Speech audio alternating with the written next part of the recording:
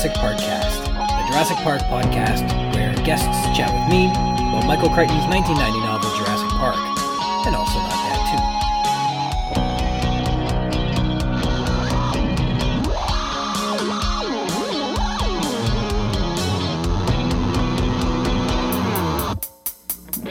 too. My name's Ryan Rogers, and I'm a big dumb Jurassic Park fan. Welcome to episode 16, Malcolm, recorded on a bright and sunny and warm and wonderful day on May 30th, 2022. Thanks for joining me today. I want to say a continued thank you to Christoph Oakes of Snail for letting me use the terrific songs that serve as bumpers to begin and close out these episodes. You can find his album on Spotify and Bandcamp. Just look up Snail, S-N-A-L-E. And today's intro is from the song Super Groovy, and our outro is T-Shirts. And I never get tired of listening to them. So guys, for all these 16 episodes, we've been building towards visiting Jurassic Park, getting to the island and getting attacked by dinosaurs and exploring the mystery of cloning extinct DNA. This episode is exciting because we finally get Ian Malcolm in the book. Women want to be with him and men wish they could be him. The man, the legend, he's finally here and he's going to be glorious. And that starts today. I need to address some corrections. I was mistaken. I keep crediting Ed Regis with the line, "Welcome to Jurassic Park," which is famously said by Hammond in the film, but in reality, nobody actually says it. Quote, "The group followed Ed Regis toward the nearest buildings. Over the path, a crude hand-painted sign read, 'Welcome to Jurassic Park.'" That's on page 80. It was just a sign. My mistake. I said that Dr. Alan Grant was working at the University of Utah, but of course I was wrong. It is instead the University of Denver in Colorado. In episode 14, Target of Opportunity, I said I couldn't figure out what quantitative means, and I still can't. But in researching black body radiation for this episode, I came across quantization, which may be a word in the same family as quantitative. I don't know. It means to subdivide something, usually energy, into small but measurable increments. Is this a correction? I guess not. Perhaps it's just me being upfront about, being wrong about whatever the heck this stuff is, because I can't figure it out yet. Moving on, we have some fun dinosaur news. This first article is from 1917, over 100 years ago, 105 years ago. How do you like that? My first piece of dinosaur news is probably better described as the opposite of news. It's like olds, because it's from 1917, which is when Henry Fairfield Osborn published skeletal adaptations of Ornitholestes, Struthiomimus, and Tyrannosaurus. Primarily, this old paper describes and compares Ornitholestes, which was a 6-foot coelurosaur, which had like a raptor-like body but without the distinctive raptorial claws, Struthiomimus, which was a larger animal that is like an ostrich mimic, and Tyrannosaurus, who we all know and love. Osborn describes Tyrannosaurus in possibly the most pleasurable way possible. Quote, "Tyrannosaurus is the most superb carnivorous mechanism among the terrestrial vertebrata, in which raptorial destructive power and speed are combined. It represents the climax in the evolution of a series which began with a relatively small and slender Triassic carnivore Anchisaurus. The fortunate discovery of two skeletons of exactly the same size, the American Museum's specimen number 973 and specimen 5027, secured by the American Museum of Natural History, expeditions to Hell Creek, Montana, in the years 1902 and 1908, respectively, affords complete knowledge of all parts of the skeleton except the sternal ribs, the forearm, and the manus. The mounted animal is chiefly composed of the specimen found in 1908, which is specimen 5027, with the missing complementary parts, especially the humerus and the femur, cast from a genotype specimen, which is number 973, which was discovered in 1902. The publication compares the Tyrannosaurus to other smaller theropods, and specifically Struthiomimus and Ornitholestes, for the purposes of discussing evolution. Ornitholestes was from the late Jurassic, Struthiomimus from the early Cretaceous, and Tyrannosaurus is from the very end of the late Cretaceous. And I think Osborn was suggesting that these different animals represented how animals changed over time through evolution, and that somehow comparing these particular animals gave some insight into evolutionary results. Quote, "The resemblances which the skeleton of Tyrannosaurus presents to that of Struthiomimus and Ornitholestes are due to inheritance from a remote common ancestor of lower Jurassic or even Triassic age. The many striking differences are due to the extremely wide divergence in the habits and adaptations of these animals. Beyond a few common features, they aren't especially worthy of meaningful scientific comparison." And he says so. "The obvious ancestral resemblances cease or are masked by the widely divergent adaptations of Tyrannosaurus to exclusive carnivorous habits and aggression." and of Struthiomimus and Ornitholestes probably to herbivorous habits and defenselessness compensated for, doubtless, by alert powers of vision and rapid locomotion. And Osborn doesn't know it yet, but Tyrannosaurus would be revealed to have excellent vision and the ability to outpace its victims as well, so Tyrannosaurus wins all the time. Of particular interest, there is a mention of, quote, problematic dermal plates, which were first described by Osborn in 1906, which are unique to the specimens in the American Museum of Natural History and are unlike those of the, quote, armored herbivorous dinosaurs or the armored ceratopsia. In a type specimen of Ceratosaurus, recently mounted in the U.S. National Museum, and by recently he probably means in 1917, there is a part of a row of dermal plates present above the tips of the neural spines. It is therefore quite possible that plates of the character attributed by Osborn to Deinonymosaurus, which is a type of tyrannosaur, extended down over the sides of the body, says the paper. Apparently, in the Deinonymosaurus specimens, there were, quote, superficial bony dermal plates that extended either along the dorsal or side lines of the body. I can't find any further description of what these dermal plates are. They aren't even in the diagrams in this paper, so, I don't know whatever happened to that, but perhaps those have been lost to history. But it'd be interesting to know more about those problematic dermal plates. The second story we have from the Proceedings of the Geologists Association, Volume 132, Issue 4, published about a year ago in August 2021. The article, The Youngest Dinosaur Footprints from England and Their Paleo-Environmental Implications, reports on the, quote, youngest association of dinosaur footprints from England. They were discovered in the Folkestone Formation, known to be from the early Cretaceous, and more specifically the Albian Age, which is the southeast area of England in the land of Kent. To say something is, quote, specifically from the Albian Age is a little misleading because that refers to a span of time equivalent to 12 million years, which is incredibly vast, or in other words, unspecific. The footprints are apparently of theropods and ornithopods, and the authors believe that some are specifically of a type of ankylosaur. They found other stuff like fossil wood and oysters in the matrix, informing their hypothesis that this was a, quote, coastal depositional environment of an extremely shallow depth, perhaps with short periods of subaerial exposure. This is the first record of dinosaur footprints from the Folkestone Formation, and it represents the youngest association of dinosaur footprints from England. In this case, youngest means the footprints were made most recently, but also, bear in mind, 100 million years ago. As far as I can find, no dinosaur fossils have been found in the Folkestone Formation, but these ichnofossils, the footprints, are pretty cool. If it were a beach, or more likely an oyster house or something like that, then you'd probably find more fish and things like that than you would dinosaurs anyhow. The Dinosaur News today features England and Tyrannosaurus because my exceptional guest also has his roots in England and with Tyrannosauruses too. Okay, today's guest is a senior lecturer in zoology at Queen Mary University of London in the School of Biological and Chemical Sciences, and a paleontologist and writer whose research focuses on the behavior and ecology of the dinosaurs and their flying relatives, the pterosaurs. He's written extensively online about paleontology and science outreach, blogs for the science pages of The Guardian, and regularly contributes to other media outlets as well as being a scientific consultant. He's literally written the book on Tyrannosaurus called The Tyrannosaur Chronicles, out now with Bloomsbury. He publishes the blog Archosaur Musings, co-hosts the incredibly well-produced and executed Terrible Lizards podcast, and has been lead author or co-author on papers naming new species of Spinosaurs, bird-like dinosaurs, Dromaeosaurs, Alvarezsaurs, Carcharodontosaurs, Oviraptorosaurs, Hadrosaurs, and a Tyrannosaur. The next voice you will hear is that of Dr. David Hone.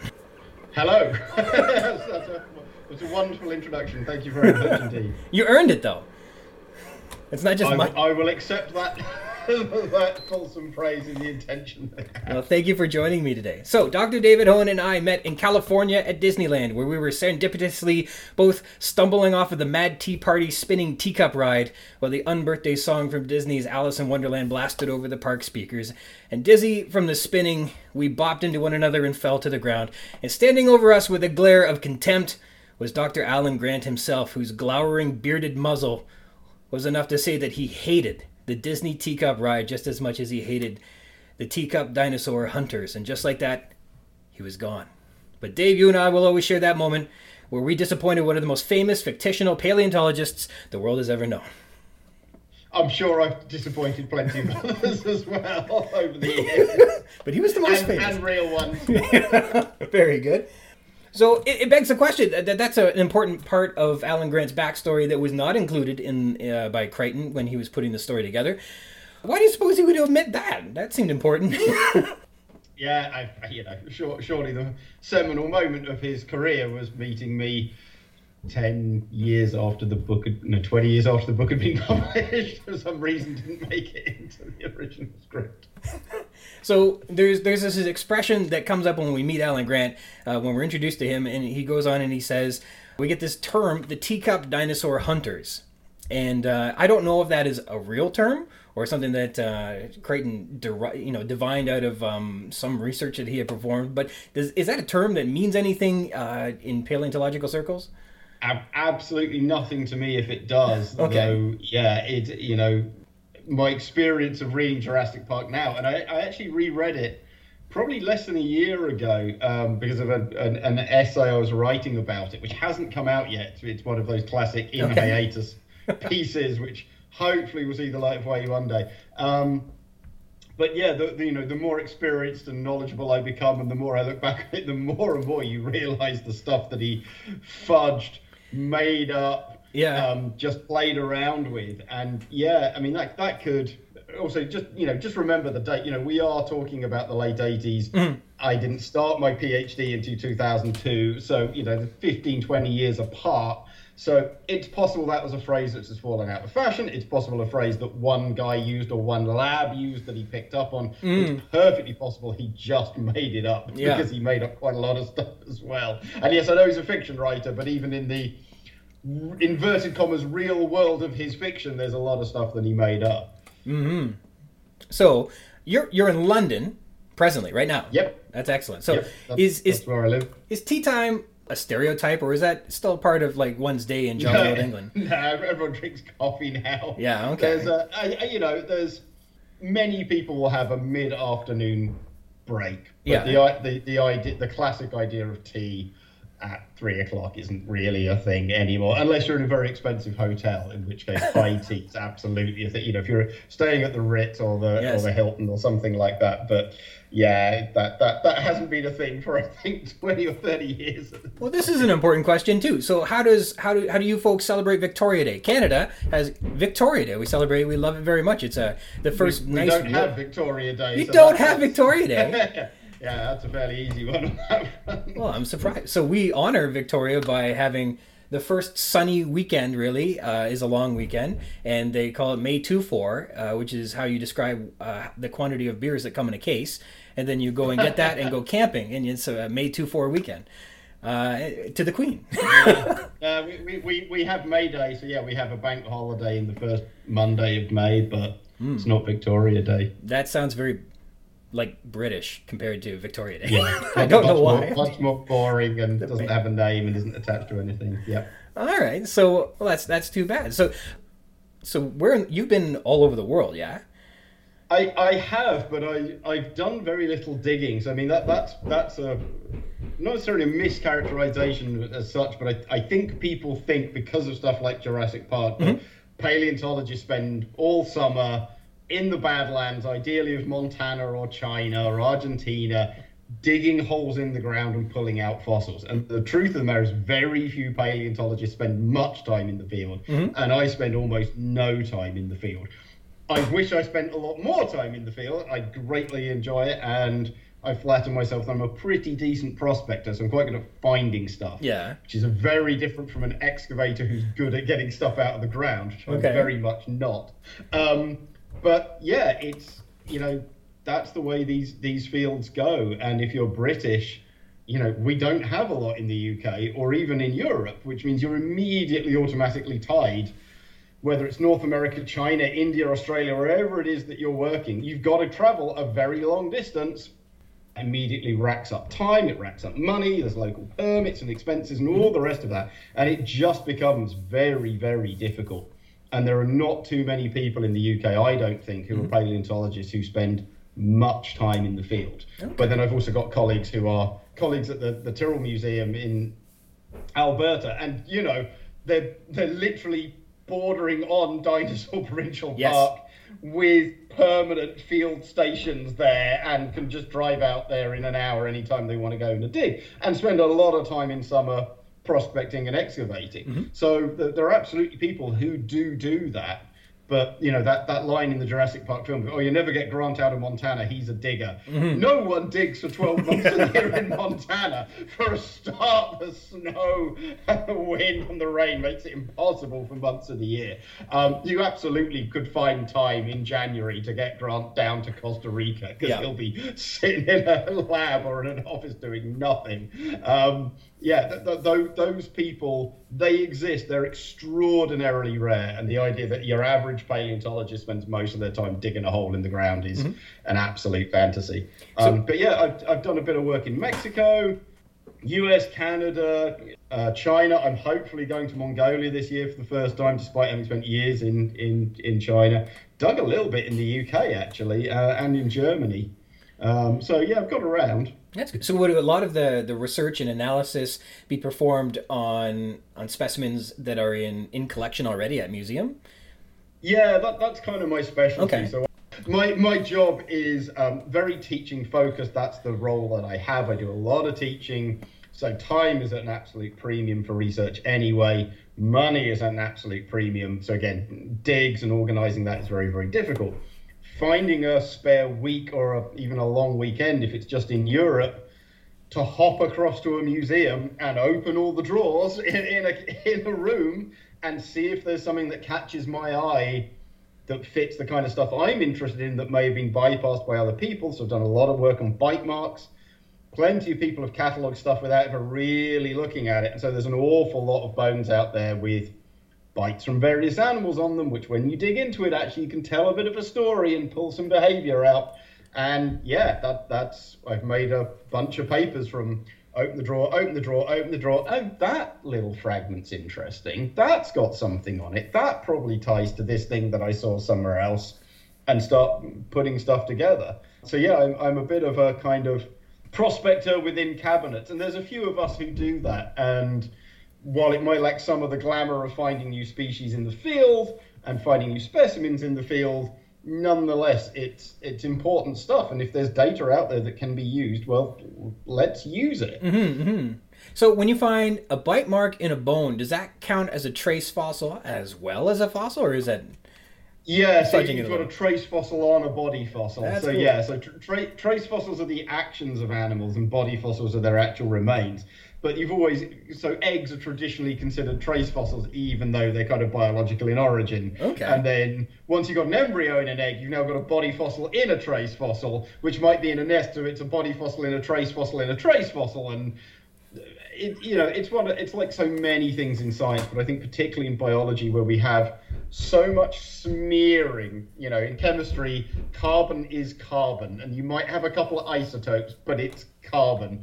We can't even define species and individuals for a lot of things when you get stuff like coral.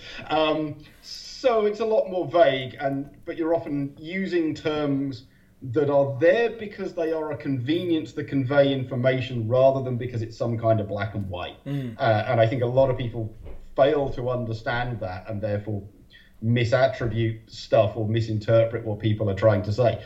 I don't know any paleontologist who really is fussed about whether or not an egg is a trace fossil or a body fossil. But the convention is that it's a trace fossil if there's no embryo in it. And as long as we all stick to that, we all know what we mean. Yeah. And that's what's important, because you want to convey ideas. That's what words and technical terms are for. And that's why I can get frustrated at times when people go, it's all just like techno babble and jargon, and you're making up words just to exclude other people. No, we're making up words because it's actually convenient.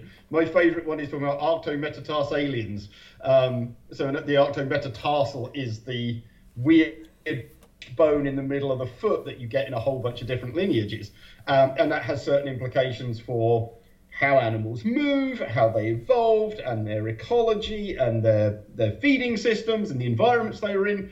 And it's a lot quicker to say arctometatarsal than it is say, that weird pitched middle metatarsal that you get in certain groups, which has certain implications for them. It's not jargon if it saves you writing half a page and everyone knows what you mean. It's not pointless in that regard. But a traditional bite mark would be a trace fossil on a body fossil. That's pretty cool. So furthering with some questions on fieldwork that are related to what's going on in the novel, we have the computer-assisted sonic tomography. In particular, Yeah, it don't work. I was going to say, it sounds implausible for a couple of reasons. So it feels like he did this good research, wanted to put it in there, even though it doesn't really jive, but just he wasn't going to throw the research out. He had to show his work, right? So he includes it anyhow. And he even mentions, quote, a whole new era of archaeology without excavation, which is, I mean, completely different field of study. So, you know, that Crichton mentions archaeology at this moment suggests that he may have gotten confused when he was writing this. But more importantly, so like when you're finding a fossil, it needs to be poking out of the ground a little so you can spot it. The idea that you would take a precious, fragile specimen and then take a thumper, place it on top of where it may be, and then discharge ordnance to then get a resonation on top of that fossil. It feels A, destructive, but B, like, I don't know, it doesn't make a lot of sense to me, but I'm not a paleontologist in the field. So how does that feel in your end? People have tried this stuff, effectively ground penetrating radar and sonar, and we've used a whole bunch of other techniques as well. You're looking for radioactive signature, because some fossils are radioactive. I believe there's been some very limited success, but some success nonetheless with that. Cool. But what you really get with the, you know, sonar and that kind of stuff is what they're usually working off of is density differential. They are finding where one thing is denser than another, and therefore it reflects, and therefore you get the picture. Mm-hmm. And the problem with most fossils is they are fossil bone, but that process of fossilization is them extracting minerals and changing their mineral components based on the ground and the soil and ultimately rock that they're in. So they end up having the same chemical components as the stuff that they're in. Uh-huh. So they're the same density as the thing that they're in. Okay. So there's no density differentials. So there's nothing to see. Okay. It's like painting a black picture on black paint.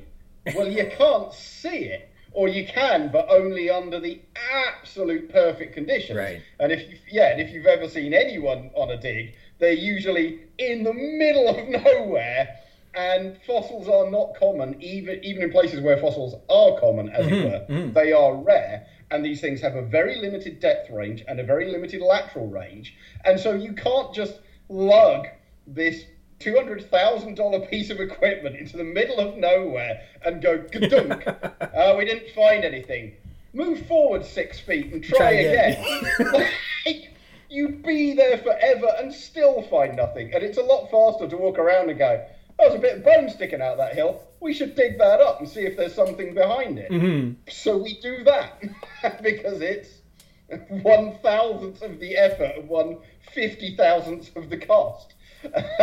We still, as they did in the mid-1800s, walk around until we see something. Mm-hmm. And anything more technological than that really hasn't taken off. There's been some lucid success with drones, again, in Dinosaur Park. Oh, yeah? But you've got the same problem. You're looking, even when the bone is nice and bright, so bits of China I've dug in, some of the famous beds in Mongolia, the bone can be bright white against a orangey, pinky, yellow sand color. But there's an awful lot of other white stuff out there. Bird crap is a very common stuff that we find, which from a distance looks like bone. Actual bone of stuff. Bleached dead wood, bleached fossil wood, insect carcasses. And so, you can fly a drone around and find lots of little patches of white, but you've still got to walk up to them and see what they are. And so it's really not that much faster. And again, all the time and cost to make surprisingly little difference. So we don't. I'm really sure that 20 years from now, AI pattern recognitions and tech just advances and leaps in unpredictable ways at unpredictable times. And of course, you also got to wait for the cost to come down. Just because we can do something now in the lab at Stanford with a $20 million machine is a long difference from I can afford to take it out to China with my naught budget. But look at what drones have done in 10 years, for example. I'm sure we're getting to the point where we can fly them around and the AI is going, I know what that shape is. That shape is this bone. You've probably got a specimen of that under here, but don't hold your breath. Everything it's always 10 years away, 10 years away, 10 years away. I'm sure it will come, whether that's in my lifetime or next year or 50 years from now, I wouldn't want to bet. Well, that's interesting. So there's one last little bit of that whole chapter there that begs either it demonstrates how absolutely clairvoyant Grant is as a paleontologist, or once again it's Crichton kind of mischaracterizing the field work in reality. But it's described that the tip of the jaw of a 4-month-old infant velociraptor is what he's spotted in the ground, and there's this question of whether or not the remaining of the skeleton is in full articulation there. And so what he is describing is he has positively identified a 4-month-old velociraptor, which has never been found before, they say in the book, by the tip of its snout.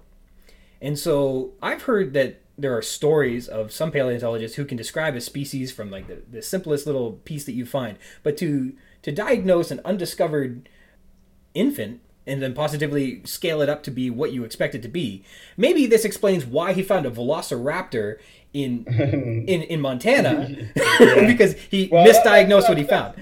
Yeah, I mean that's more of a taxonomic issue, because of course in his world, what we would call Deinonychus is Velociraptor. Ollie Rauhut, who's a colleague of mine, well, my supervisor in my first postdoctoral position in Munich, is one of those people. Like, I've been around collections with Ollie and in the field, and he'll pick up a chunk. I'm like, I don't even know what this is. I mean, there was one, and I remember it fairly clearly, and I'm like, to be fair to me, I am not a great anatomist now, and I was a considerably worse anatomist then. But it was a chunk, and I'm like, this is just a chunk of bone. Like, I don't even know what this is. And he kind of picks it up and turns it over and went, oh, it's a fragmentary left astragalus of an Allosauride. And I'm like, how on earth can you put that? And he went, well, because of this and this and this and this and this. Pulls a book out and this and this. Yeah, it's a left astragalus of an Allosauride. It just is. And because he's just got that memory for every little feature of basically everything he's ever seen, and that 3D map in his head, that when it's incomplete and broken and slightly smushed, that he can still go, well, it should be like that, and then that would be there, and then this would be here, and that's sloping at that angle, so it's probably going that way, and that's eroded, but that probably used to be a bulge, and I've only ever seen that in this animal, and that's part of that group, and therefore it's one of them. And yeah, he's just right every time that I ever saw him. Wow. Yeah, tips of jaws of dromaeosaurs, they all look pretty much the same. But it's one of those things where I can do that to a degree for some things, because if you know your fauna, if you know that that's the only dromaeosaur you've ever found there, and you found the tip of a tiny one, well, it could be a new tiny species, but it's probably a juvenile of an adult, and it's the only one there, so it's probably that one. So you do only need a fragment to know it's a dromaeosaur snout. And if it's a dromaeosaur snout and it's got some filigree bone texture, which usually tells you it's a juvenile, then it's almost certainly the juvenile of the most common thing that you've got. So that's really quite plausible. I mean, I've done that with my own students, and like, they think you're an absolute god if they don't know the secret. Yeah. Which is, there's a handful of bones out there for almost any species, which are just like, once you know it's that, and we find them in huge numbers, and you pick up this chunk and you go, oh, I found the da-da-da-da-da-da, and they're like, how on earth have you got that? It's like, oh, because there's thousands of them, and it's the only, and it's the only species out here, so it's that one. And then, the secret of a good illusion is you don't tell them how you did it, but often the secret is that mundane. It's very, very obvious in a lot of places what things are. So I've had a bad habit so far when I'm doing this podcast where I've got a bunch of questions prepped and I ask all the things I want to do, and then my guest tells me, well, we didn't get to talk about the book. And so before we get into like other things or things like that, let's do you. What are some of the things that made you think to me, I don't know this guy from Adam, but I'm going to be on his podcast today because I don't know why. What makes this book something that you would enter into this proposition with a smile? It's kind of nice to talk about it because I do a lot of outreach and engagement, so I talk to lots of people, more adults than kids, because I think I'm better at that, but I do lots of school stuff and, right the way down to the very little ones, but usually kind of, young teenage and that kind of age, and they all want to talk about the films. And the films are interesting in their own right, he said carefully, but I'm just sick to death of them because you can't be in this job and not be sick to death of them. No one talks about the book anymore, and the book is still, it has some horrible flaws in it, it has some problem, but it's a very interesting historical piece in terms of its writing, and it absolutely brought forward the films, which brought, and remember, it's a bestseller in its own right, but it brought forward the films and brought forward knowledge and understanding, and to a certain extent, I don't think the love of dinosaurs ever went away, but it definitely rekindled it or brought it to a higher level than it had been. And yeah, other than this, as I say, an unpublished essay that I wrote with a colleague, I don't think I've ever seriously spoken about it in any forum, despite having done dozens of podcasts in addition to my own. So yeah, let's talk about the bloody book. Not that we have, as you write, half an hour in and said nothing about it yet. Yeah, and it's like, this podcast has been so fantastic because I love the book, and then you read it and you read it and you read it, whatever. But then like that it offers this opportunity to do more, and for me to call out to and speak with some people I've looked up to and things like that has been really remarkable, and it's been a really fun chance to get to know some of the characters a little better, kind of find some of the problems and think them through. That stegosaur poisoning was always like, how did that work out again? Because you don't remember, and then like you remember the aviaries in there, but it's like in the back of your head, like there was an aviary, right? Why didn't that show up in the movie and stuff like that? And sometimes you forget that Ed Regis was a character, like just because you get too familiar with the film, and he was terrific. There's all kinds of fun things to do it. I remember hearing you make a comment on the Terrible Lizards podcast that Crichton wasn't exactly detailed in how he describes the dinosaurs. There's a lot of room for your imagination to fill in the gaps, and so that was an interesting part. That's what struck me when I reread it, because I was looking, I was writing this piece about what Crichton really said. And once you read it very carefully, he says very, very little indeed. And even what he says, some of it isn't very good, even for the time and with that modern interpretation of the kind of coming dinosaur renaissance, or at least that had come in research circles, but was making its way into the public imagination. And quite boring, actually. Several different things are just described as having tiger stripes or leopard spots. So, but you look at things like the Dilophosaurus. I think he says something like, it stood 10 feet tall with bright crests on its head and leopard spots. And you're like, was it green? Was it purple? Did it stand really upright? Did it look solid? Did it look thin? Did it look fast? Did it look agitated? Like nothing at all. Just, it's this tall with spots. And he doesn't even say it's a theropod, not that he was talking about technical terms, but he was like, it's standing on its back legs with its arms out with claws on them and sharp teeth. Like nothing. Nothing at all. And this is typical for all of his descriptions. T-Rex and Velociraptor get a little more, because Velociraptor's the start and everyone knows what T-Rex is. But yeah, Stegosaurus is just like the big animal with plates. Red, pink, with a stupid gaze, because that's what Stegosaurus was famous for, having a small head, and so therefore it had this stupid brain. But just nothing. And I think people give him this, and I'm not trying to have a go at him for this, but I think people, he revolutionized how people saw dinosaurs. He doesn't even tell you how big or what color it is, or how legs it's got. This is not a man who's got detailed into dinosaurs, because, of course, reading it again, he's not interested in dinosaurs in any way, shape, or form. What he's interested in is man's hubris and science, which is why it's basically the plot of Westworld again, and the plot of Andromeda's Strain again, which is something getting out because we screwed up.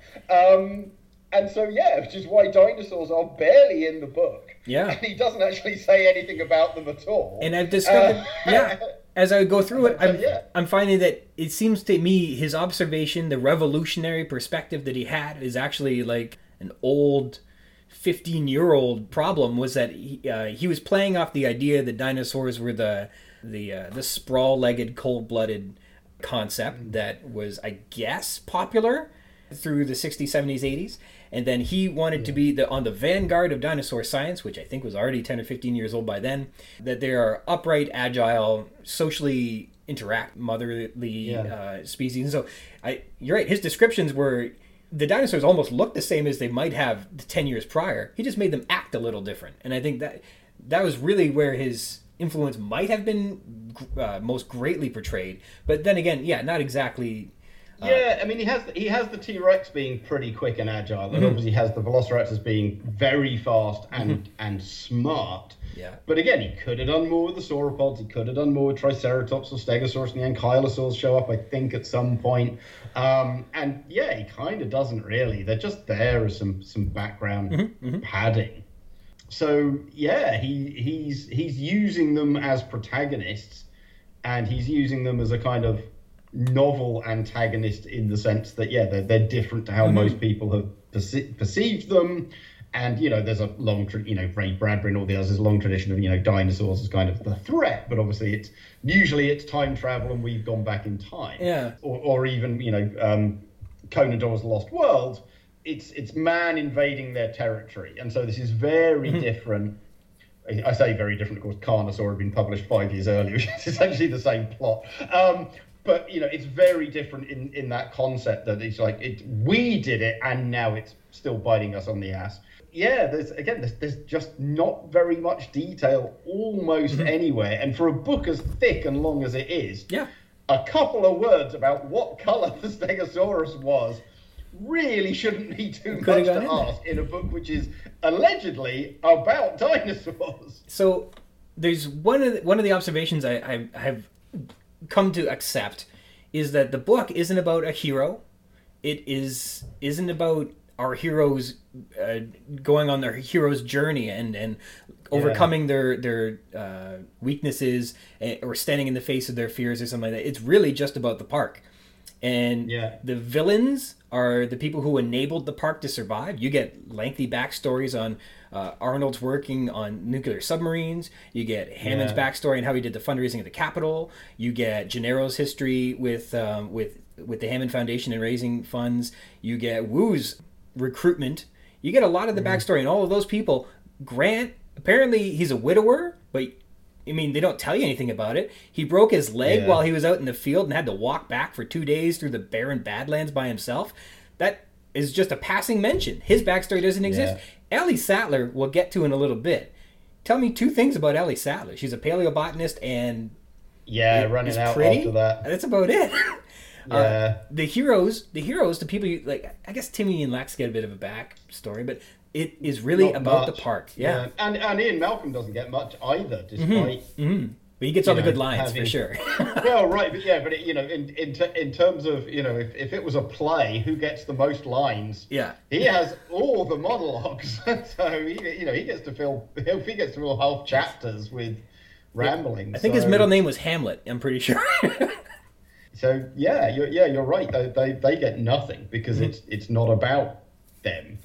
So here's an interesting perspective on Grant, and we're kind of at a part where I'm doing the podcast where we're entering into the part where Grant is going to begin to tell people that he and technology do not jive.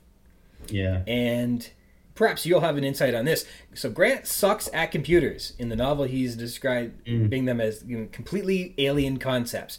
He cannot connect with them. He can't use them. He doesn't understand them at all. Yet, it is with the assistance of computers that modern discoveries and analyses of what's going on in paleontology are becoming far more possible. Grant is described as being on the leading edge of his field in terms of scientific discovery and theories, making the best deductions. If he could never do computers, how long was he going to be a paleontologist after 1990? Yeah, well, I mean, it kind of depends. So I heard tell from a colleague recently that this is going back probably 15 years or 20 years, so actually around that era or a little further back, when he was a journalist and had interviewed some very senior academic, possibly even Nobel Prize winner, but that kind of level, and had interviewed him, and it was only after he finished the interview and gone back home to write up, he'd realized that the guy didn't have a computer in his office. And this is the early 2000s when like everyone, if you were an academic, had a computer in his office. And apparently made some calls and asked around. He didn't have one. If he had an email address, and if you emailed it went to his secretary, and she printed it out and she handed it to him. Wow. And he'd dictate an answer, and she'd go away and she'd type that email response. And you can get away with that as a Nobel Prize winner in the early 2000s, but you were one of a handful of people who could get away with it. I think people, again, if you don't know how science works in the modern world, you have these very senior people who run labs, and the most senior ones actually don't do very much science in the sense of sitting down and doing the stuff, because that's what their grad students are doing. I have this idea and I think we can do this, like this, and like this, and like this, and it'll be months and months and months of work.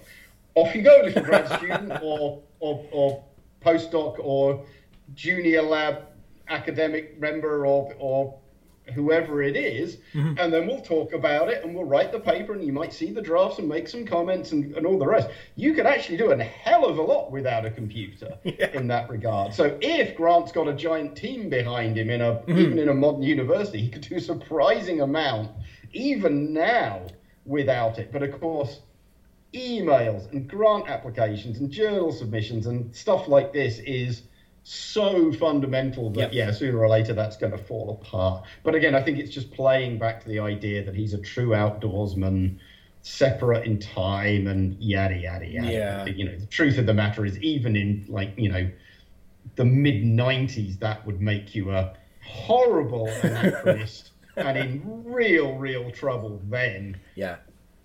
It's a nice idea.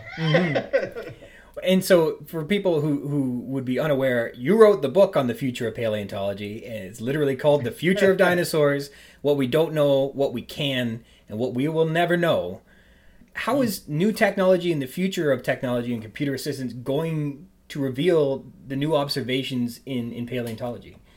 Yeah, so that's kind of the final chapter of the book, short of the kind of summary conclusions bit. I wanted to put something in about tech, and I go back to earlier comment. I hate doing tech forecasting because it's like, this will happen in 5, 10, 20, 100, 400. We'll clone dinosaurs soon. Yeah, it's coming. Right. But you can see that it's coming. Just the way we do stuff. So like photogrammetry, if you've come across that. So this is this thing where you can take hundreds of photos of something, and the computer basically bolts them all together and overlaps them and then builds you a 3D model. So a friend of mine, Pete Falkingham, is a researcher at Liverpool John Moores University in the UK. Pete was working on this at the cutting edge 10, 12 years ago, and Pete and a handful of other people could do it, at least within paleo, where it was taking off. And it was grinds, and you'd run it for hours and hours for a few dozen photos and get you a very decent model, but then it jerks and you try and rotate it because it's just so much processing power and blah. My PhD student 3 or 4 years ago, so less than 10 years from that, we found you can do it now of video. So you can now just get your iPhone out, turn a video on, just walk around this thing. It then you stick it into the right program. It takes every frame of that video as a separate still and then chunks them together in minutes on your phone. Here you are, complete 3D model in incredible resolution, and you can do anything you want with it. Wow.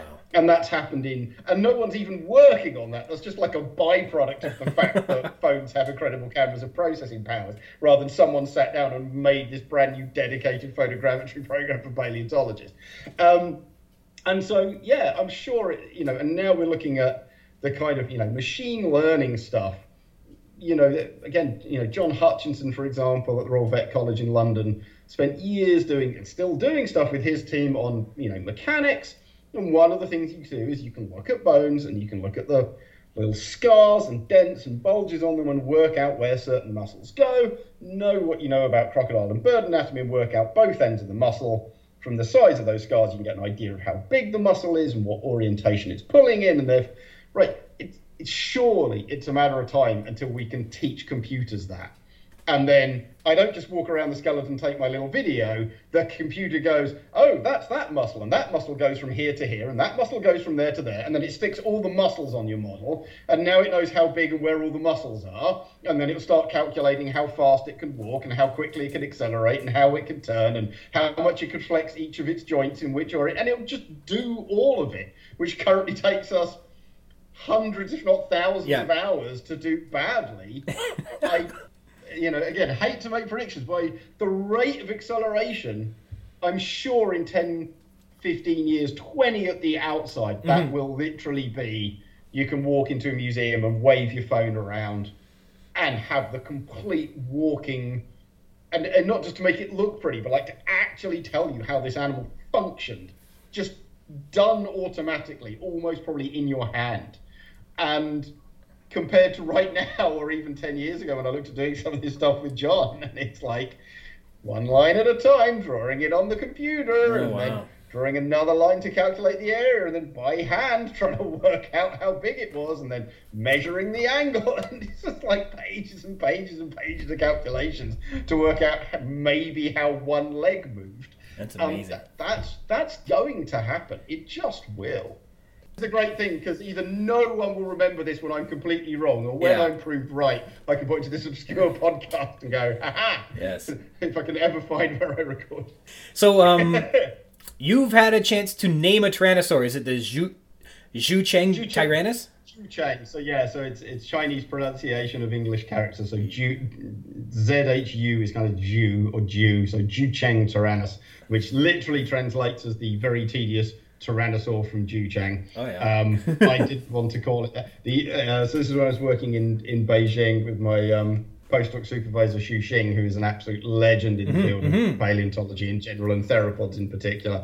And I think in the 3 years I worked in Xu's lab, the only time I actually annoyed him is when I complained about this name, because he was getting pressure from the original museum about it, and they insisted that it be called this, and I was like, this is such a dreadful name, please let's not do it. And he genuinely got angry with me, and I'm like, oh, that's never happened before. I'm backing down on this one. So still a terrible name though, and I'm quite happy to say that it's terrible, and I wish it wasn't called that. You not only got to name a new Tyrannosaur, but you've also written the Tyrannosaur Chronicles, the authoritative book on Tyrannosaurs. What did you think of Crichton's portrayal of the Tyrannosaurs, even if it was kind of like a late 80s portrayal? Was it fun? Was it exciting? Actually pretty good. And yeah, reading that again, I mean, the only thing that's probably a bit suspect is it's got like the really long prehensile tongue in the scene under the waterfall. Mm-hmm. And yeah, that wasn't true then and isn't true now. But to be fair, I don't think anyone ever really said anything about, tongue anchoring and mechanics and stuff. But otherwise, I really like it.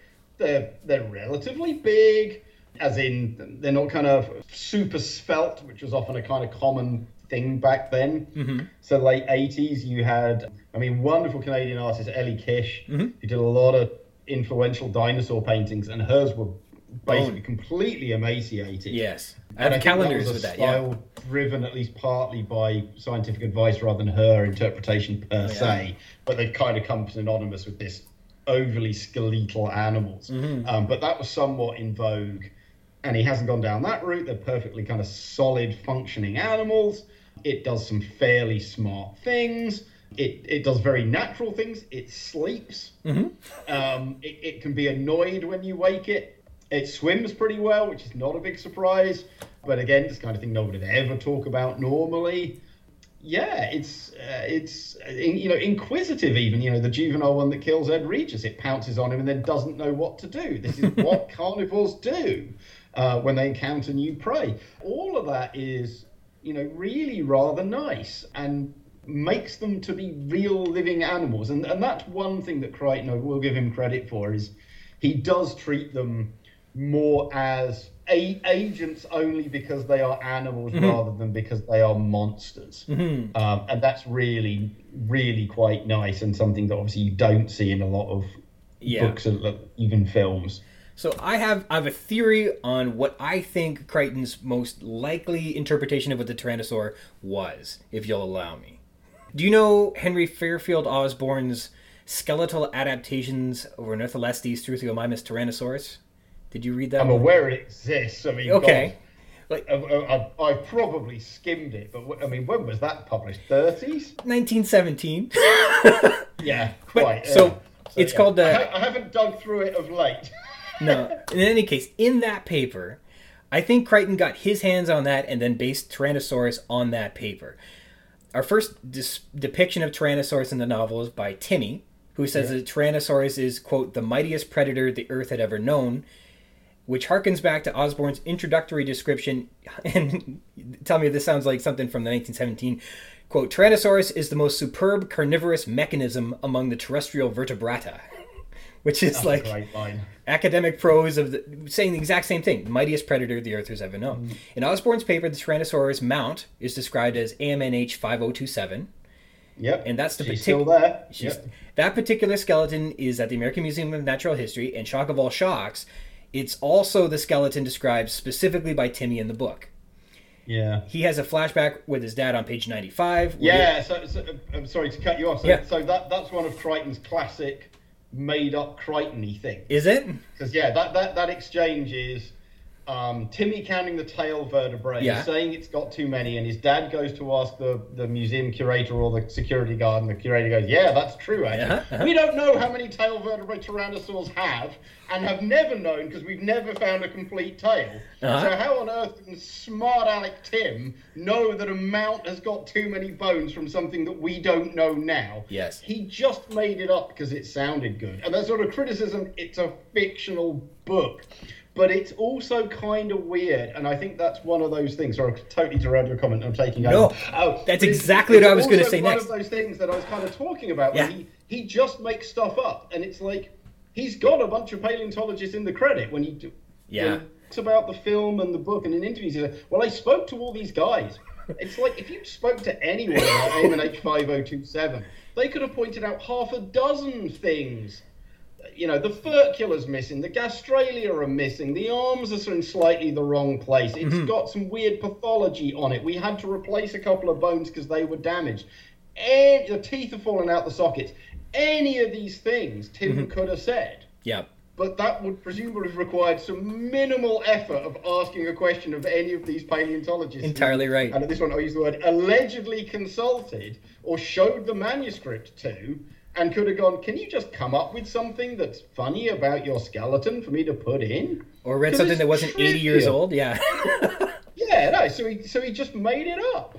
Yeah, it's just that, again, not a criticism as such, but the contrast between the perception people have that Crichton wrote this super detailed book where he hyper-researched dinosaurs and totally transformed our knowledge. And when you actually read it, he says nothing about them at all in any detail. And when he does, it's usually wrong or made up, which suggests that actually he really didn't do this at all. And simply introducing velociraptors as these human-sized, intelligent, fast dinosaurs, not to denigrate that, but that is pretty much the sum total of his contribution in this regard. That's right. And that's not what I think people take from the book with regards to dinosaurs.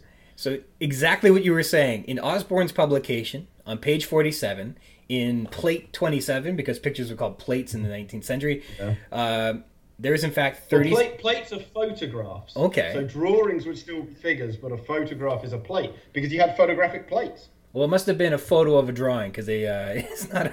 But that I'm sure that is entirely true. Yeah. There are 37 caudal vertebrae on the Tyrannosaurus in that manuscript.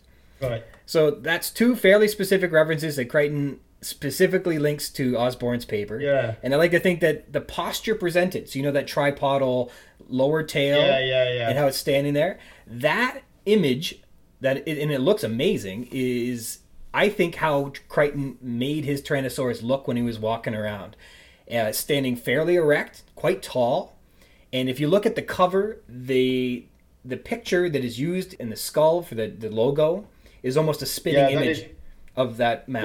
The logo is 5027. Yeah. There's actually one of those rare things, a TED talk that's worth watching. There's the video of the guy who did the logo design talking about how he did it. And it's one of those things that's at least slightly coincidental because, of course, he was hanging around in New York. So if you're asked to draw a dinosaur and you're in New York, you go to the AMNH. Yeah. And if you're going to draw a dinosaur, you're going to draw T-Rex. So guess which one they've got. So I think that's more serendipitous that publishing houses are based in New York rather than Crichton. Crichton certainly didn't specify that specimen, so it's more coincidental than anything else. But again, the world for Sue, and even Sue has a bashed up skull. AMNH 5027 is by far the best preserved T-Rex skull out there, so of course you use it for everything. And that's before the fact that it's on display in the American Museum of Natural History. Very accessible, So the artist was named Chip Kidd, I think. I think that was his name. Yeah, that sounds right. In any case, there's a line where Crichton says, so Timmy's got the night vision goggles on. He sees a Tyrannosaur approaching the fence. He discovers, the fence isn't electrified because the Tyrannosaur is gripping the fence. Yeah. And if the only way I can portray in my mind a Tyrannosaur, which should be like a horizontal animal, could be gripping this fence without its face being in the way, would be, I would think, if it had that upright, erect posture. I think that's what Crichton was imagining when he did it. Yeah, that's the point. But that's depends how high the fence is, of course. I suppose. But, I think you're right. I bet you that may be. In any case, those are my arguments for it. I could be wrong, but I can easily buy that because as I was kind of saying, he's not done that depth of research. I think he read one paper, and that was it. I think that's all of the work he did on it. Well, and those old papers, most of them were not very long and detailed either. You can skim through it in a few pages. Yeah, most of it was on Struthiomimus. Yeah. So, you mentioned an interesting point that we don't know how many vertebrae were actually in the tail of a Tyrannosaurus. As well, when they receive an X-ray of... a fax of the X-ray of the Procompsognathid, they go, yeah... And it says on page 44, Grant and Ellie are looking at the X-ray that is sent to them. They count 45 vertebrae and conclude, yup, this is no hoax. This is a real Procompsognathus. I wonder how this has happened. How often would you diagnose the validity of a species based on the number of vertebrae in a tail? You wouldn't and shouldn't, and indeed I've published 2 papers on tail vertebrae in dinosaurs, pointing out that they are hilariously variable and extremely undiagnostic, and we shouldn't use them for basically anything. That's the first thing. The second thing is, anyone who's looking at an X-ray of a theropod and counting the tail vertebrae to check whether or not it's a dinosaur or is a lizard is the most appalling anatomist since the 1700s, when even that lot could do better than this. I mean, the idea that you could mix those things up and that the tail would be the answer. For a start, there are lizards with massively longer tails, with way more vertebrae than dinosaurs. Even Lelianosaurus Australian thing is the longest tail that we know of. Oh, really? But there are lizards with tails twice that length and with twice as many vertebrae. The structure of the vertebrae is infinitely more important. But of course, the dinosaurian pelvis, particularly for a theropod, is completely different to reptiles. The fall in proportions, the skull shape, the antorbital fenestra. God, I mean, as I say, I am, compared to the vast majority of my colleagues, a poor anatomist. It's not what I do. I never learned it very well. And God, the idea that I couldn't tell a lizard from a dinosaur, from a complete skeleton, is kind of horrifying, let alone some god-level paleontologist who's the greatest dinosaur researcher in the world. Yes. No, I'm not buying that. Okay, well, I felt that way too, but I like, once again, I'm not the expert, so I don't. I get the feeling that Crichton put dinosaurs in his book, but Crichton did not know about dinosaurs. That's the impression I get. Yeah, I mean, I've with this thing that I wrote, been trying to dig into just how much research he did, and it's very unclear. I mean, at various times he says, I spoke to people, and, Jurassic Park definitely brought him to a new audience, but he wasn't unfamous. He'd written Westworld, that had been a movie, he'd done some TV, he'd written a lot of TV, he'd done some direction, had multiple bestsellers behind him. I'd like to think that he had the power, effectively, to pick up the phone and call a few people and go, hi, I'm Michael Crichton, I'm doing a dinosaur book, can we chat for a couple of hours? And yeah, so, you think he could have picked up the phone to pretty much anyone and just got some answers. And again, like the sheer paucity of details. You're right, he leaves a lot to the imagination. And if that's the intent, that's fine. But then when he has these serious scientific points of them discussing the Procompsognathus or the populations or the AMNH tail or all these other things, and like Ellie talks about these fossil plants. Those names are made up. They're not real fossil plants. The disease that the basilisk lizard, the plants, they're all made up. Yeah. And it's like, dude, how hard is it to go to the library and pull out like the Kids Encyclopedia of the World of Dinosaurs, and it would say ginkgos were still around. there are fossil plants called X, and then just write that name down. Like, this is, let's be blunt, bordering on hack work if you can't even be bothered to pull a kid's book off the shelf to get a name. I think the toxin in the Procompsognathus was made up, and I think he even made up there's a Triassicus and the Amassicus, which he made up as well. Like, there's a lot of things he just pulled out of the ether to include, and it sounded, I guess, fancy. But then you get diagrams of the web space for how the computer works. So he's really into that. Yeah. You know, but yeah, the actual dinosaurs and the animals and plants in his island. Who cares? And there's one part that stuck out to me on the tour where they're going over how they just hatch out the animals to see what they are. And there was one of the coding was Siluru or something like that. And he said, well, this is a presumed Silurus or Silurosaurus or something like that. And then he described it as a herbivore. And then you've got Grant and Timmy, who are like the book's experts on dinosaurs, and they just overlook this like entirely. And that's not a thing. Yeah. Well, and just the idea that a Silurosaur would be not known to be a carnivore would be I just feel like he didn't understand dinosaurs when he wrote it, and it's odd to write a whole book on dinosaurs about the truth and the wonder of dinosaurs but not really get them. You know, that's odd. You're supposed to write what you know, is what they say, right? Yeah, pretty much. As I say, you know, almost at all in that regard. It's hard to pinpoint any detail that's very accurate. There's a couple. I remember the Avery. You talked about the Avery. So he has them hanging from the ceiling. Now I'd want to double check the dates because that obviously had been an idea for pterosaurs for a long time. So they had this bat-like feet. Chris Bennett definitely wrote a paper where he kind of smashed that idea down, but I'm pretty sure it post-dates Jurassic Park. But still, it wasn't a common idea by the time you got to, this is an old idea that pterosaurs are bat-like. But then it hits the ground and walks off, and it walks on its wings. And Grant has some line like, I can't remember the name, German paleontologist. Lederer. Sorry? Lederer. Lederer. But it's like, such and such was right about that idea. Yeah. So he drops in a few little things like that. But again, there's far, far, far more misses than hits. And so it feels like some casual thing that someone dropped his way and so he just put it in. But in terms of actual research, it is not hard to find out what's wrong with AMNH 5027 if you want a throwaway comment. It is not hard to, ask a paleontologist, what's the difference between a lizard and a dinosaur? Like, this should not be tough. No. To put that kind of stuff in. That is undergraduate level anatomy. And therefore, again, it's kind of a bit of a surprise in that regard, because, it's always when you go to really technical stuff and go, but you'd have to be a paleontologist to know that. Yeah, you would a lot of the time, but not like, how do you tell a lizard from a dinosaur? I teach my undergrads that. It's a class of 150 every year in thousands of universities. There's a lot of people who probably know that. You should maybe ask. Well, I wanted, we're almost out of time. I only have time, I think, to ask you one more question. I wanted to ask you more about Ellie Sattler's undergraduate degree, what with being a doctor of paleobotany that's been consulting as a specialist for 5 or 6 years to the Hammond Foundation, but only being 24 years old.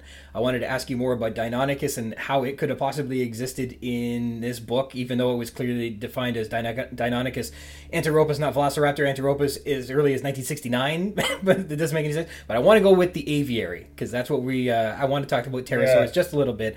The Sierradactylus, is that, as far as you know how to pronounce it? Sierradactylus, I've got them down as, though he just calls them Sierradactyls a lot of the time. Yeah, he doesn't quite say it right. They're, I looked it up. It sounds like they're Argentinian. Sounds like they might have been discovered in the early 80s, so they would have been kind of new when he was writing this the first draft of this book. Fair point. I hadn't thought about the date aspect of them. This might have been modern. Quite a new animal. Grant knows what they are as soon as he sees them, and it kind of bucks the trend because I looked into them. They're from Argentina, so this whole northern dig thing doesn't pan out in terms of where he got their Sierradactyls, But I guess from your impression, you mentioned how they walk on their wings. That was good. They hang from the ceiling like bats. That was bad. The other parts, they had hairy bodies. They do pick up people. I don't think they pick up people, should they? No. No. So they grab Lex's hat or her glove, I can't remember which it is, and they go and get dive bombed and scratched a bit, but I don't think anything worse happens to them. Pterodactyls, I'm pretty sure, are not my branch of pterosaurs, but I'm pretty sure they're ornithochirids. Mm-hmm. Okay. So they're related to Ornithochirus and Hangera tropignathus and a bunch of these others. So relatively big animals. I mean, big Tropignathus are like 8 meter wingspan, but a lot of these kinds of things are like 3 to 5. Long heads with often a crest at the end of the snout, top and bottom, and then quite a lot of teeth. And fish eaters, so mostly kind of fairly ocean going, at the bare minimum coastal animals. There are a few live inland, hunting in rivers and lakes and stuff. Furry bodies, all pterosaurs we think had that. That might have been not brand new, but Sordis, which is this little thing from Kazakhstan, and was the first pterosaur that we really it's one of those things. In hindsight, became obvious we had some others. Yeah. But it's the first pterosaur we recognised with a furry body and realised that actually this was probably pretty common among pterosaurs. So that was mid 70s. So again, given the timeline, relatively new idea. This is still kind of gaining traction. So his depiction of them is not too bad at all. I mean, he has them as powered flyers. He has them as active on the ground. There was, a lot of old ideas about them barely being able to walk and all the rest of it. And I wonder how much of that he pulled that. I'm trying to think of when did Jurassic Park the book actually come out? Was it 1990? Was it 1990? Okay. So it does then postdate Bob Backer's famous dinosaur heresies. And in that, Backer says that pterosaurs are dinosaurs. Oh, he says they're a very odd early offshoot of dinosaurs. Now, he kind of cheated, because what he actually did is he didn't push pterosaurs into dinosaurs so much as, if you read carefully what he wrote, he dragged the definition of dinosaurs down until it was below pterosaurs, which is not, it's a bit of a... what's the word I'm looking for? It's a bit of a trick of the language. Mm-hmm. But he does specifically call pterosaurs dinosaurs. And so I don't think Crichton doesn't do anything like that, but it would give him some more ammunition for this idea that pterosaurs are hot-blooded dinosaur-like animals. So I wonder if that had an influence with that, which then feeds back into the hairiness. If you could have picked a pterosaur to put in the novel, a pterosaur of your choice, what would it have been, and what would they have done? Oh, that's a tricky question. So, I mean, in the book, I think it's a giant, dome kind of thing. Yeah, that's the idea. And one thing I did really, really like about Jurassic Park 3, the film, and I have quite a soft spot for that, is the Pteranodon Avery, they basically got a chunk of cliff and then just put netting over the top and down the sides, which is a much better way of making an enclosed... So it's just infinitely cheaper and will look nicer. Yeah. Why the hell wouldn't you do that? Yeah, it's hard to say, because obviously he wanted something a bit different. He didn't want anything too threatening. They've had enough threats, and they've got the T-Rex and the Velociraptors to watch out for. You don't really want something that's instantly fatal, like Quetzalcoatlus, plus the plausibility of keeping that 10-meter wingspan. Where the hell did you put that? You just can't make it. We struggle to make aviaries for condors with 2-meter wingspans. You're not going to get it for that, 2 or 3.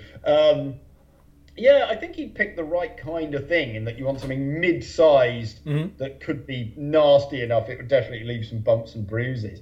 And so actually, they probably had the right idea with Dimorphodon in Jurassic World, though their Dimorphodon model is one of the worst depictions of any pterosaur ever.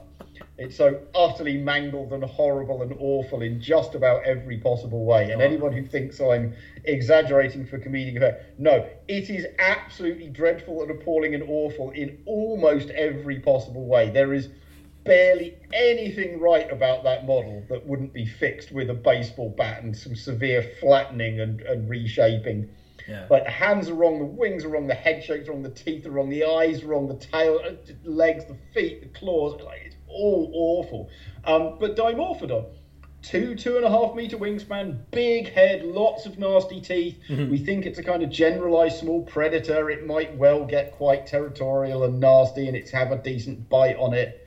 but you could probably also fight it off quite easily. We also think they're pretty good terrestrially and climbing and running around in trees. Okay. That would give it a bit more agility and jumping and flapping and coming out at you. That could work very well. In fact, it should have worked well in the last film, but of course it's just in the aviary with the pteranodons, and then they just immediately get out and don't do anything. So of course, completely wasted opportunity. And here we are moaning about Jurassic World. How every good discussion of dinosaurs ends up. Well, that was a good answer, but that wasn't an answer we were looking for. The correct answer was the Canadian discovery, co-authored by yourself, the Cryodracon boreus would have... Oh, you wanted Cryodracon? Yeah, sorry. So you lost all your points. Yeah. Galera.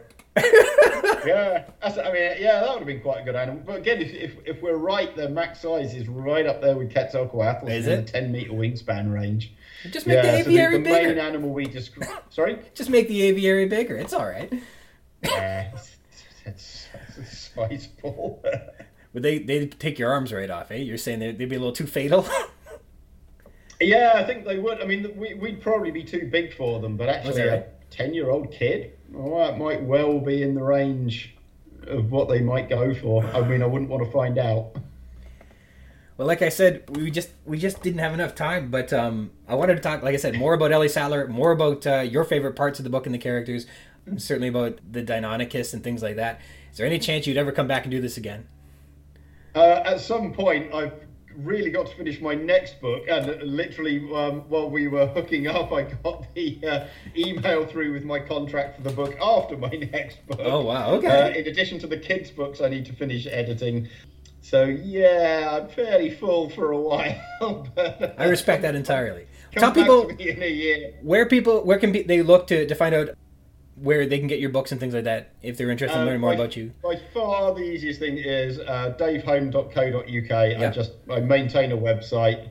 You might have to click through a few bits, but there's a list of all my videos, there's a link to the podcast, there's not links to my books, but at least the title and company, and you can see the cover so you can find it once you know what you're looking for and all the rest of it. And there's my papers and outreach and Twitter handle, and basically everything's on there. So if by some miracle you want more of me, that's the place to start, because it's basically got everything. Well, ladies and gentlemen, David Hone, Dr. David Hone, thank you so much for coming on. I really, really, really appreciate it. It's been amazing. Thank you very much for having me. It's been fun. A big special thank you to the terrific and world famous Dr. David Hone for joining me. It's been an incredible privilege to produce this podcast, and I get all these wonderful guests and friends to join me on here and share little bits about themselves, and it's just fantastic to know that I really appreciate it. Thanks, everybody. You'll have to pardon some of that hammering sound during the interview. We had roofers come in to replace a few shingles after that terrific windstorm during the Victoria Day weekend over here. So that's what they were doing while I had an opportunity to connect with Dr. Hone. He being in London, England, and me being in Ontario, so our time zones, they kind of, that was the window of opportunity we had. This week's text is Malcolm, spanning from pages 71 to 76. Synopsis: Ian Malcolm introduces himself as a braggadocious, outspoken, and opinionated mathematician who's openly defiant of Hammond's island resort, believing wholeheartedly that Hammond has a, quote, serious problem. Malcolm boards Hammond's plane and introduces himself, making an immediate impression on everyone. We have characters, and of course we finally meet Ian Malcolm. A tall, thin, balding man of 35, dressed entirely in black. Black shirt, black trousers, black socks, black sneakers. He says black is an excellent color for heat, and because of black body radiation, the color is actually the best in heat because of efficient radiation, he says on 72. He's carrying a soft leather briefcase, which contains copies of his original consultancy paper he wrote for Hammond. In it, the math of chaos theory shows that Hammond's simple system, animals in a zoo environment, will fall victim to imperfections, which will overpower their expectations and lead to unpredictable behavior. Malcolm is totally confident that the element of control is doomed to fail, just as if they designed the park based on their predictions for the weather.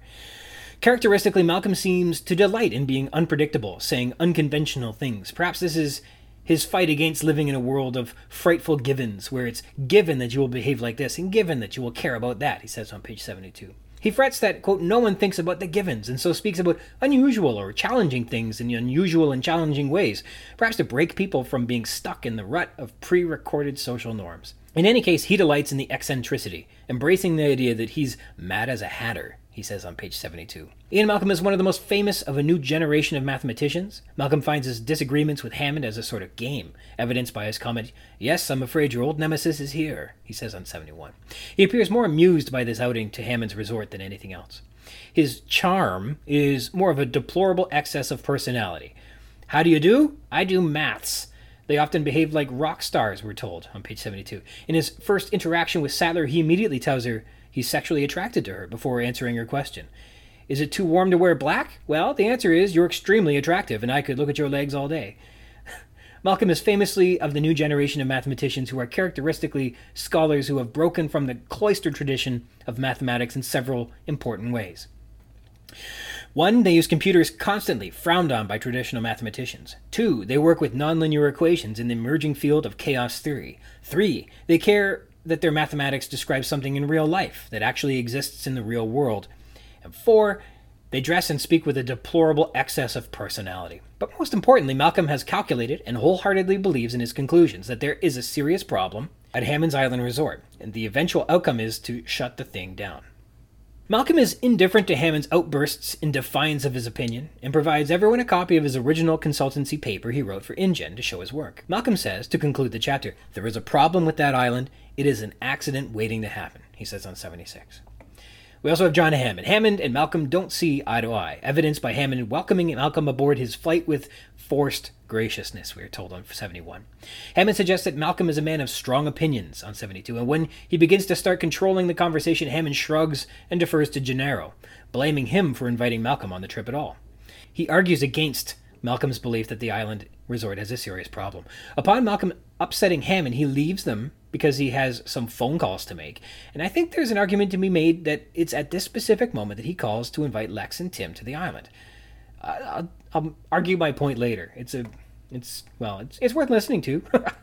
Alan Grant. Is Grant our point of view character in this chapter? I think he is. We get his perspective on Malcolm, who appears like a rock star, is famously of the new mathematicians who are characteristically well defined. Grant further reveals that yes, he knows who Malcolm is, and appreciates why he has, quote, his share of detractors.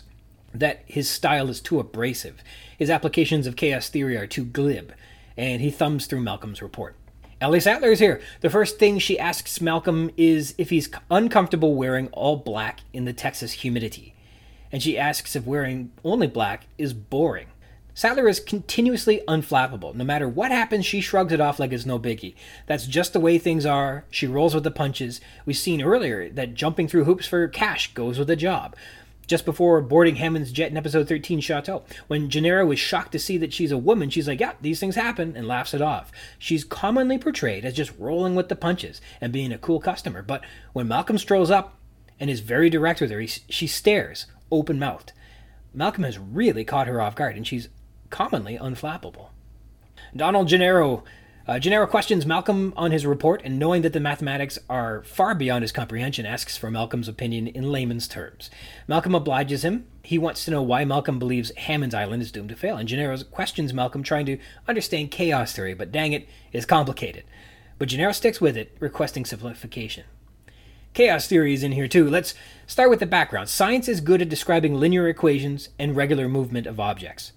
Mathematicians can solve those equations easily and have been doing it for centuries, says Malcolm. Turbulent events like water coming from a faucet or air moving over an airplane wing and weather systems are described by nonlinear equations, and physics handle them badly. They're hard to solve and usually impossible to solve, says Malcolm. Chaos theory grew out of attempts to use a computer to model the weather in the 1960s. It was found to be unpredictable because the behavior of the system is sensitively dependent on initial conditions. Nonlinear dynamics are at play, as the system is sensitive to initial conditions, and tiny differences become amplified. This is summarized in the butterfly effect, where, in theory, a butterfly flaps its wings in Peking, and it affects the weather in New York. And let it be known, we call Peking Beijing today. Maybe everybody already knows this, and I'm just the last guy to know about Chinese city nomenclature. Historically, Peking appears to be a Portuguese pronunciation from the 16th century that carried into English pronunciation before the New York Times adopted the spelling and pronunciation of the now common Beijing in 1986, after which major media outlets followed suit, including the BBC in 1990. So Malcolm and Crichton, I guess, are still using an old pronunciation, an outdated pronunciation, in this little summary here. Peking in Beijing. But as unpredictable as chaos theory is, that doesn't mean that it's all just random and unpredictable, says Malcolm on 75. There's an underlying order to any sort of complex system where there is confusion and unpredictability. And so chaos theory is a very broad theory used to study the stock market, riots, and brainwaves during epileptic fits, says Malcolm. That underlying order is essentially characterized by the movement of the system within phase space. We say out loud with a laugh? Like, what does that even mean? Malcolm generalizes that the underlying order of a nonlinear system can be characterized by the movement of the system within phase space. And yeah, that's a mouthful. So Malcolm analogizes. A pool ball struck on a billiards table will carom and strike other balls on the table, which can be mathematically predicted. The force the cue ball is struck with, the placement of the balls, and the angles the balls strike are all known measures, so the calculation can be made in theory. In theory, you could predict the behavior of the ball far into the future, as it keeps bouncing from side to side, says Malcolm. However, quote, it turns out you can't predict more than a few seconds into the future because small effects, imperfections in the surface of the ball, tiny indentations in the wood of the table start to make a difference. He says this on 75. And remember, this is similar to the scene in the movie where he's dripping water down Ellie's hand. He says a lot of these same things. It doesn't take long before they overpower your careful calculations, meaning the simple system of a pool ball on a billiards table has unpredictable behavior. Hammond's Park is the pool table. It's a simple system, but imperfections will overpower their calculations, leading to unpredictable behavior. I like it also noted that Crichton blows right through what strange attractors are. He doesn't touch those with a 10-foot pole. I looked into them, and I don't know what they are, and I couldn't explain them either. But they're kind of a big deal when it comes to describing chaos theory. But how does the book deal with it? Malcolm asks, do you understand strange attractors? Gennaro says, no. That's page 73, and that's the end of that discussion. And probably for the best. Localities. We have the Dallas airport where Hammond's private jet picks up Ian Malcolm, and the air there is humid. We have Hammond's jet. It has padded chairs, and is staffed by a stewardess, and I guess also a pilot. Malcolm pauses and takes a moment to stare at the ceiling before explaining chaos theory. Remember, Grant found the interior much smaller than he expected. And the sense of space inside the jet isn't very well related, but perhaps that's unimportant. Who cares, right? Allusions and references. We have another mention of Alice's Adventures in Wonderland. When Malcolm, quote, cheerfully introduces himself as, quote, Mad as a Hatter, he's evoking the eccentric Mad Hatter from Lewis Carroll's Alice's Adventures in Wonderland. We've earlier discussed that the Compy remains are this novel's MacGuffin, but also in episode 5 with my guest Jordan Mallon, we spoke briefly on the Compys being also like the White Rabbit from the story 2, where we follow the Compy remains like Alice follows the White Rabbit into a mysterious land where we find mysterious adventures. There are at least 2 more references where we get a rebirth motif as our character emerges from narrow tunnels and into new worlds, but both those moments could be also read as if they were Alice going through the rabbit hole. In any case, the first tunnel comes very soon in the chapter Jurassic Park on page 83, so we're almost there. The very first words of the third iteration describe a green tunnel, and a second tunnel is in the final chapter named Descent, and it's portrayed on page 385. And we'll cover that when we get there. But I think this first tunnel definitely fits into the Alice's Adventures in Wonderland motif, where the second tunnel symbolizes probably a rebirth motif, as if they're entering into a new paradigm. But again, we'll cover that when we get there. So there we are. A little bit more Alice in Wonderland. Shaken, not stirred. Malcolm alludes to a famous line from every James Bond film ordering a Diet Coke, shaken, not stirred, from the flight attendant on page 72. James Bond is a notorious womanizer, and perhaps Malcolm is pretending to be as equally attractive as Agent 007, aiming to employ a similar coquettishness? I don't know. Black body radiation. I looked into this, and it's another situation where the math gets a bit sticky. I'm not entirely sure what Ian Malcolm is talking about, nor can I corroborate whether wearing black is a good idea in hot weather because of black body radiation either. As far as I know, the color black absorbs heat, and therefore black clothing would actually capture heat and keep it against your body. If it's sunny, meaning you would probably be less comfortable from wearing it. But that's just schoolyard chemistry, right? I mean, I don't know. Black absorbs heat, white reflects it. That's what we were always told. I may require a physicist or a mathematician to join us and answer some of these sticky questions. But after hearing from Dr. Hone in this episode, it is not above Crichton to just throw big words and bad science at the reader, believing that you'll gloss right over it because nobody knows any better. The butterfly effect. Now, the butterfly effect is a term that's more accessible, which suggests that actions, even tiny ones, have consequences or reactions. It was Newton's third law that says for each action there must be an equal and opposite reaction. This kind of plays with that theory, except that the reactions can lead to unforeseen consequences, and those consequences can be big or small. Therefore, something as small as a butterfly flapping its wings can lead to a devastating weather change across the world. In theory. I remember a dinosaur-related episode of a show that played on this concept. Hunters were taken back in time to hunt Tyrannosaurus with 2 rules: stay on the path and only kill things that don't have a future. Well, a guy chases a Tyrannosaur, goes off the path, and accidentally steps on a butterfly, killing it. Well, sure enough, that changes everything, and when they return to their present time, the world is now run by a dictator or something like that. I looked further into it, and it was actually a Ray Bradbury story called Sound of Thunder. And again, Dr. Hone mentioned Ray Bradbury in our interview too. I think what I watched was Ray Bradbury Theater from 1989. Whether I saw that episode in 1989 or as a rerun, I don't know, but I do remember it vividly, just not all the specifics. Stylistic techniques. Crichton employs italics, of course, some more. Malcolm emphasizes the things he finds tedious and trivial by emphasizing them in his dialogue, perhaps showing contempt for concepts he believes are beneath him, like, I don't want to waste time thinking about clothing. I don't want to think about what I will wear in the morning. That's on page 72. We live in a world of frightful givens. It is given that you will behave like this. Given that you will care about that. Page 72 as well. So there we are. He's adding emphasis on these things he doesn't like. M-. They're hard to solve. M-. In fact, they're usually impossible to solve. And again, this is employed to add a perfunctory summary to and add extra emphasis at the end of a sentence. Ellipses. You know this because of ellipses. On page 75, this represents empty space, a lingering pause where something has been omitted, and in this case, it's an invitation to Malcolm to fill that space with an answer, which Malcolm loves to do. We have literary techniques like the simile. They often behaved like rock stars on page 72. And I think we get kind of that rock star overconfidence, serious stage present feeling from Malcolm. So that's a strong simile. It worked out well. Chaos theory is like a pool ball struck on a pool table. That's maybe more of an analogy that was going on, but I think Crichton does a good job demonstrating how complications of chaos theory are portrayed well in this analogy with the pool balls. That island is an accident waiting to happen. It's a direct comparison. It's an accident waiting to happen. And we can relate to that very easily as well. Metaphor or colloquialisms, Malcolm says the mathematics are a bit sticky. And I've been saying that too, just to play with the same phrase. Malcolm's suggesting that the math formulas are sticky in a way that might keep you from enjoying it, like might be uncomfortable, keep you from moving forward. It's a common expression, though not necessarily an effective metaphor, as it doesn't clearly transfer a quality from one thing to another, but more of transfers an aura of common experience, that of something being sticky to another thing. And he's referring to the equations in his original paper. Are they sticky like a tar pit? Or like a strawberry jam on toast? Are they sticky like a Post-it note? Or sticky like chewing gum on your seat? I guess this is more of a colloquialism rather than an actual metaphor, but I'm not exactly sure I like it, or I think that it's effective. And we get a cliffhanger, or maybe a bad omen.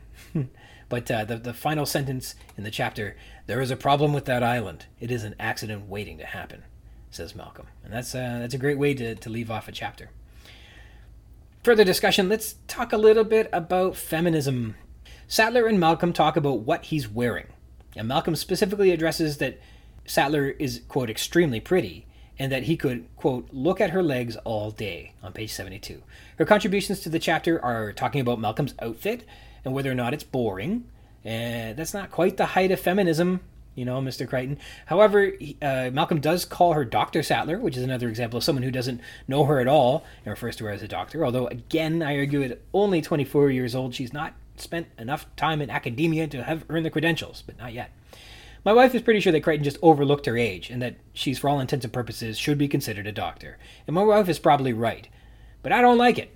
Not my wife being right, just this age gap on Sattler doesn't work for me. But in terms of overlooking Ellie's character, the woman doesn't even get a full common name, just the nickname Ellie. No backstory, no history, just a nickname, a pair of hot legs, and an opportunity to opine on how botany is misunderstood. And there's Ellie Sattler. That's all there is to it. I think Crichton just didn't spend a lot of time writing that one. Timeline. This scene here occurs shortly before midnight, Thursday, August 29th, 1989, according to my timeline. I had to do quite a bit of math and calculations, but I'm pretty sure that's accurate. Dodson's man. We're told in the past chapter that Dodson's mysterious inside man is, quote, obnoxious and arrogant, on 69. And Malcolm boards Hammond's jet and behaves with a, quote, deplorable excess of personality. blatantly flirting with Sattler. Should we have perhaps believed that Malcolm was Dodson's inside man? It's not declared very clearly, but maybe we were. Calling all kids. In this chapter, Malcolm upsets Hammond, who then leaves the group for the adjoining cabin because he has, quote, some phone calls to make. And I think there's an argument to be made that it's at this specific moment that he calls to invite Lex and Tim to the island. Let's pay closer attention to see if that bears fruit or not. Hammond realizes that Malcolm is successfully convincing Gennaro that the island is unsafe, and so at this moment decides to play a trump card to try and win over their hearts and minds by inviting his grandkids. Hammond admits, quote, he had only brought the grandkids to the island because he thought it would stop Gennaro from destroying the resort, on page 383. It's reasonable to believe that Hammond hoped the consultants would be inspired to see the park through the wide-eyed joy of a child if the grandkids were along with them on the tour. But my question at this time is, do you think that Hammond hatches this plan now, in this chapter, just after Malcolm upsets him, and the calls he has to go make are to arrange for the kids to join them? Well, the timeline is possible. If Hammond makes this call shortly after midnight, which is when Malcolm boards the jet, and they fly to San Jose, which is about 4.5 hours, they have a layover of some undisclosed amount of time in San Jose, and then they take a 40-minute helicopter flight to Isla Nublar that equates to 5 hours plus a layover, let's say 6 hours at least, and then after they arrive at the island, they visit their suites for a while and have a bit of a pre-tour meeting with Gennaro on the second floor of the visitor center, presumably over lunch. So that takes us, let's say, another 2 hours and possibly more, for a total of 8 hours. So from midnight Friday morning to San Jose, then Isla Nublar, then the suites in the visitor center, we're looking at around 8 hours at least, and more realistically, probably something like 10 to 12 hours, considering the layover at the airport was probably a couple of hours itself. And if they're having lunch with their meeting with Gennaro, and I think that's very likely, then we're talking 12 hours from the time of the phone call. Now, I understand that a flight from New York to San Jose, Costa Rica, is about 5.5 hours with a 40-minute helicopter ride to Isla Nublar. That means the kids could have taken a 6 a.m. flight, gained an hour passing from the Eastern time zone into Central time zone, arriving in Costa Rica at 10:30 a.m., a brief layover, a 40-minute chopper ride, and then started infuriating Gennaro with their presence in a very reasonable journey, sometime after the consultants' meeting, after the noon hour. So, that timeline is possible. Can you drag two unpacked preteens out of bed without prior notice, get them to JFK International by 6 a.m., and send them unescorted from a Costa Rican airport to a remote island in that time too? I don't know. Let's not get too weighed down by the details here. But it's possible, and that's good enough for me. And that's it. That's all the things we wanted to discuss in this episode today. Thank you to my special guest, Dr. David Hone, for joining me. It's been a big goal to get him on, and I'm so pleased that he was able to join us. I want to sign off also thanking you for joining me. You're just as important as all my guests. If you want to read along in the book, add some thoughts to what we've been discussing on the show, or be a guest on the show and chat with me about anything you like about Jurassic Park, you can do that by connecting with me. I'm at ryansrogers@gmail.com. If you'd like to be a guest, drop me a line and we can try and set something up. We can rehash, tear down, gush over, and chit-chat about any part of the book, or also not the book, all you'd like. Jurassic Parkcast is part of the Spring Chickens banner of amateur intellectual properties, including the Spring Chickens Funny Pages, Tomb of the Undead graphic novel, the Second Lapse graphic novelettes, the Infantry, and the worst of them all, the King Street Capers.